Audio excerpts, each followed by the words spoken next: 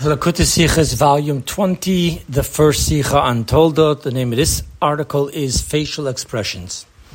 Our Pasha begins with, and these are the offspring of Isaac, the son of Abraham. Abraham begot Isaac. And Rashi explains, quoting the words, Abraham begot Isaac, and he says, since scriptures wrote Isaac, the son of Abraham, it had to say Abraham begot Isaac.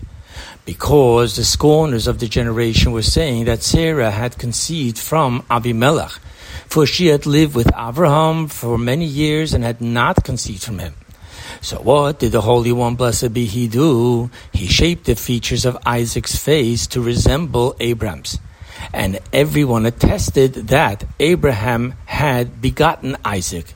This is the meaning of what is written here, Isaac, the son of Abraham, for there is testimony that Abraham begot Isaac. Okay, that's the end of Rashi. By the usual language of this teaching of our sages being in a question and answer form, what did the Holy One, blessed be he, do? And then going on to answer, he shaped the, so forth. It is apparent that we are being told that there is something unique about he shaped the features of Isaac's face to resemble Abraham's. Hence, we need to understand what is so unique when it is actually quite natural for a son to look like his father. We can glean insight into this uniqueness by connecting it with yet another statement of our sages of the uniqueness concerning certain actions of God. It says, it is as difficult as the splitting of the sea of reeds. What is the meaning of difficult? We're talking about God. What is the meaning of difficult concerning the splitting of the sea of reeds? Which Tanya actually explains to be a far inferior wonder to that of the creation of heaven and earth. The explanation is that the difficulty of the splitting of the sea of reeds lay in its being the coexistence of antithetical concepts. And that's what we say, and God shall plague Egypt, plaguing and healing. And which the Zohar explains at the very moment of plaguing to the Egyptians, which in truly there, and with it truly there was healing to Israel. For if there would have been not the splitting, then the Egyptians would not have entered. And at the moment that they entered, the attribute of judgment complained, in what way are these different than these? These, the Egyptians, are idol worship, and these, the Israel, are idol worshippers. And therefore the Zohar says it was difficult before him to override the ways of judgment. Now, Abraham, Isaac too were antithetical. And Abraham being quoting a verse from Isaiah, Abraham who loved me, and Isaac being quoting a verse from Genesis, the awe of Isaac, meaning that Abraham was a chariot to the supernal attribute of kindness, which is why Abraham's primary service to God was one of acts of kindness, shining upon all benevolence from above to below. While Isaac was a chariot to the supernal attribute of strength, meaning justice, strictness, which is why Isaac's primary service to God was well digging, uncovering the coverings and revealing the living water coming forth from below to above. This is also the reason as to why the, quote, came forth from him, end quote. Meaning, what does it mean when we say came forth from Abraham or came forth from Isaac? Over here we mean a nurturing for the husk impurity.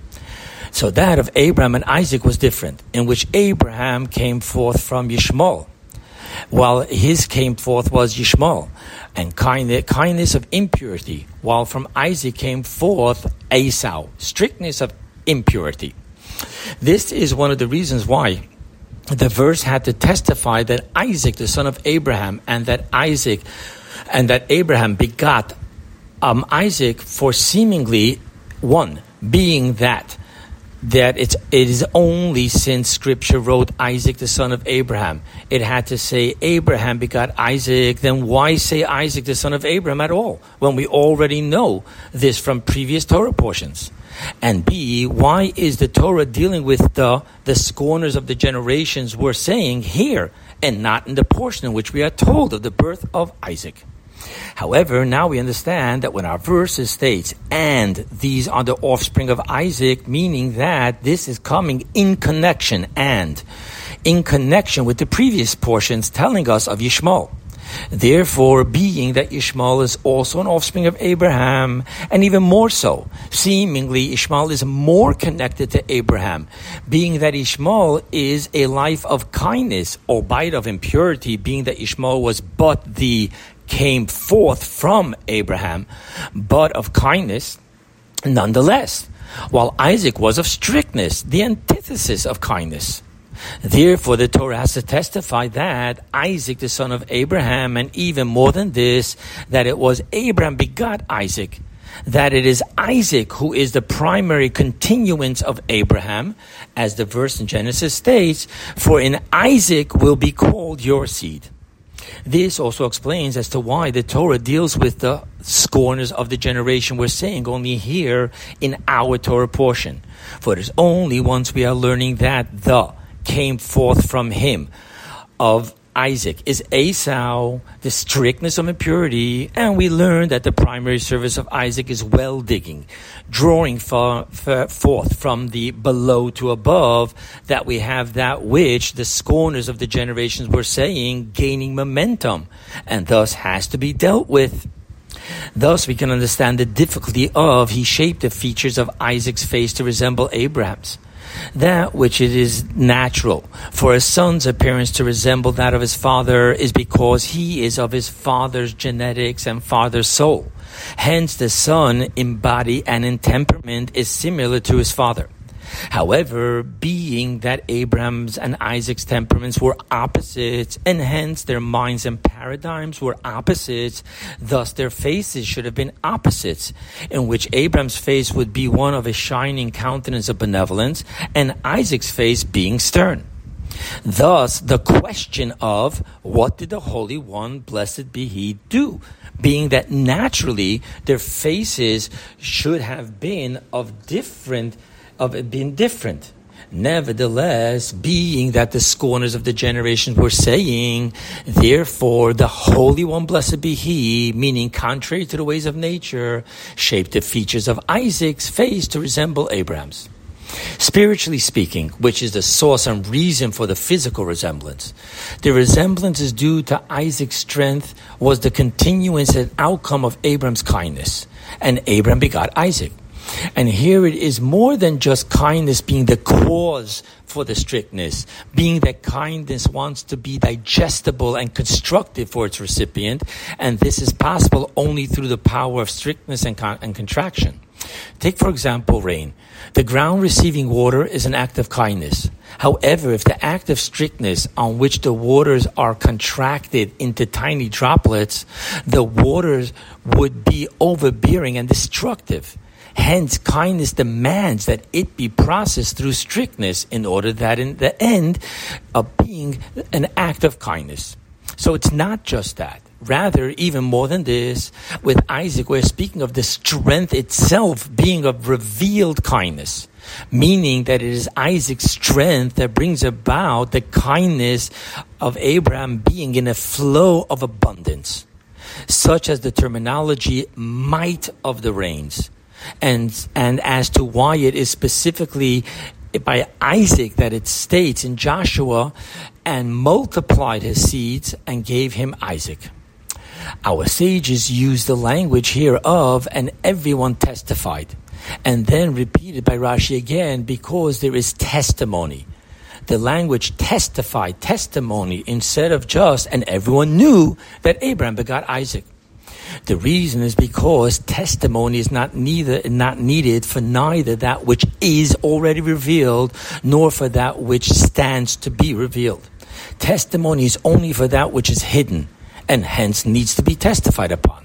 Spiritually speaking, this refers to God's essence, infinite light, which transcends beyond the order of revolutions, linear finite light, which is already revealed, and also even the circular infinite light, which stands to be revealed. Therefore, being that we are speaking here of the unique and difficult act of God in unifying antithetical attributes of kindness and strictness, which within the lights of the order of evolution is not possible, as they stand diametrically opposed of each other. And henceforth, this demands the essence infinite light, which needs to be testified upon. Now, lesson number 1. Being that Abraham and Isaac are both of our 3 forefathers, called so because they have each inherited upon each and every Jew their dynamic and form of service to God, including that of the features of Isaac's face to resemble Abraham's, thus it is within the capacity of each and every one of us to also serve God in the fashion of unifying antithetical attributes of kindness and strictness. Meaning that while this is not possible in any other area of our life, which is confined within the ways of nature, it is possible for us in our service to God. This is the service of, which Tanya says, quoting the Zohar, weeping is lodged in one side of my heart, and joy is lodged in the other, in which one has both a love and a fear of God. However, within the service of weeping is lodged in one side of my heart and joy is lodged in the other itself, there are 2 forms. A. Thursday night one has weeping in the is lodged in one side over the exile of his soul of God and of Israel. And on Shabbat one has joy is lodged in the other. B. The more difficult service is feeling the bitterness and the joy simultaneously. And being an offspring of our forefathers, we can perform the latter form of service to God as well. Lesson number 2. God could have had Abraham's appearance to be all along from Abraham's birth aligned to Isaac's appearance of strictness.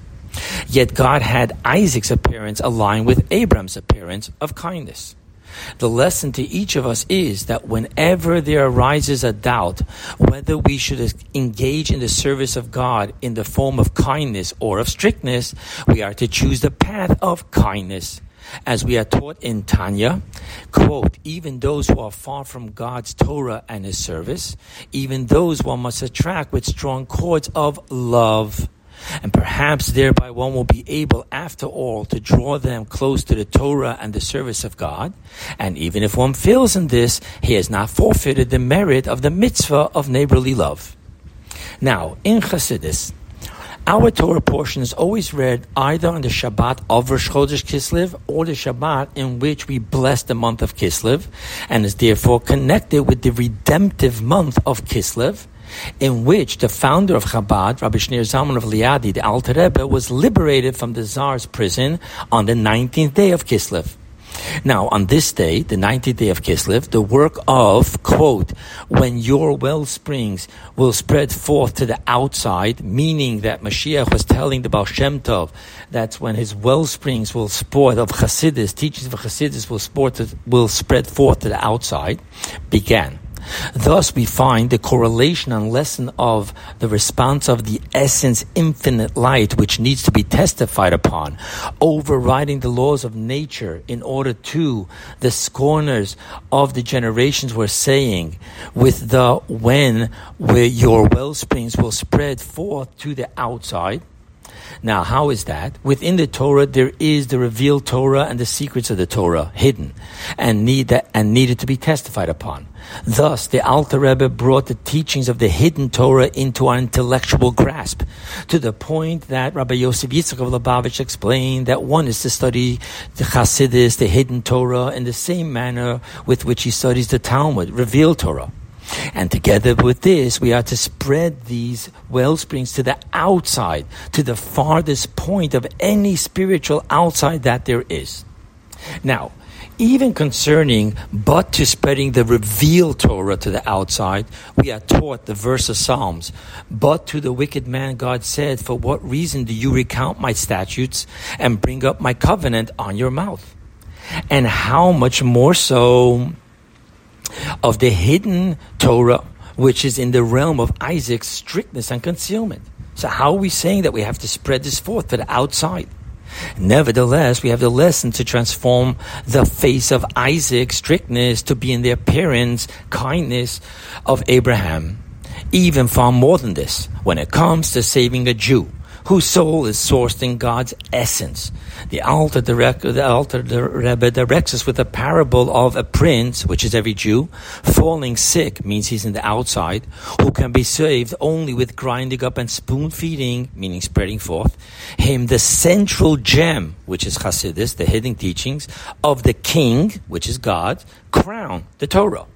To which the king, God, agrees even when there is doubt whether the prince is even capable of swallowing any of it, meaning he's at the furthest point of outside.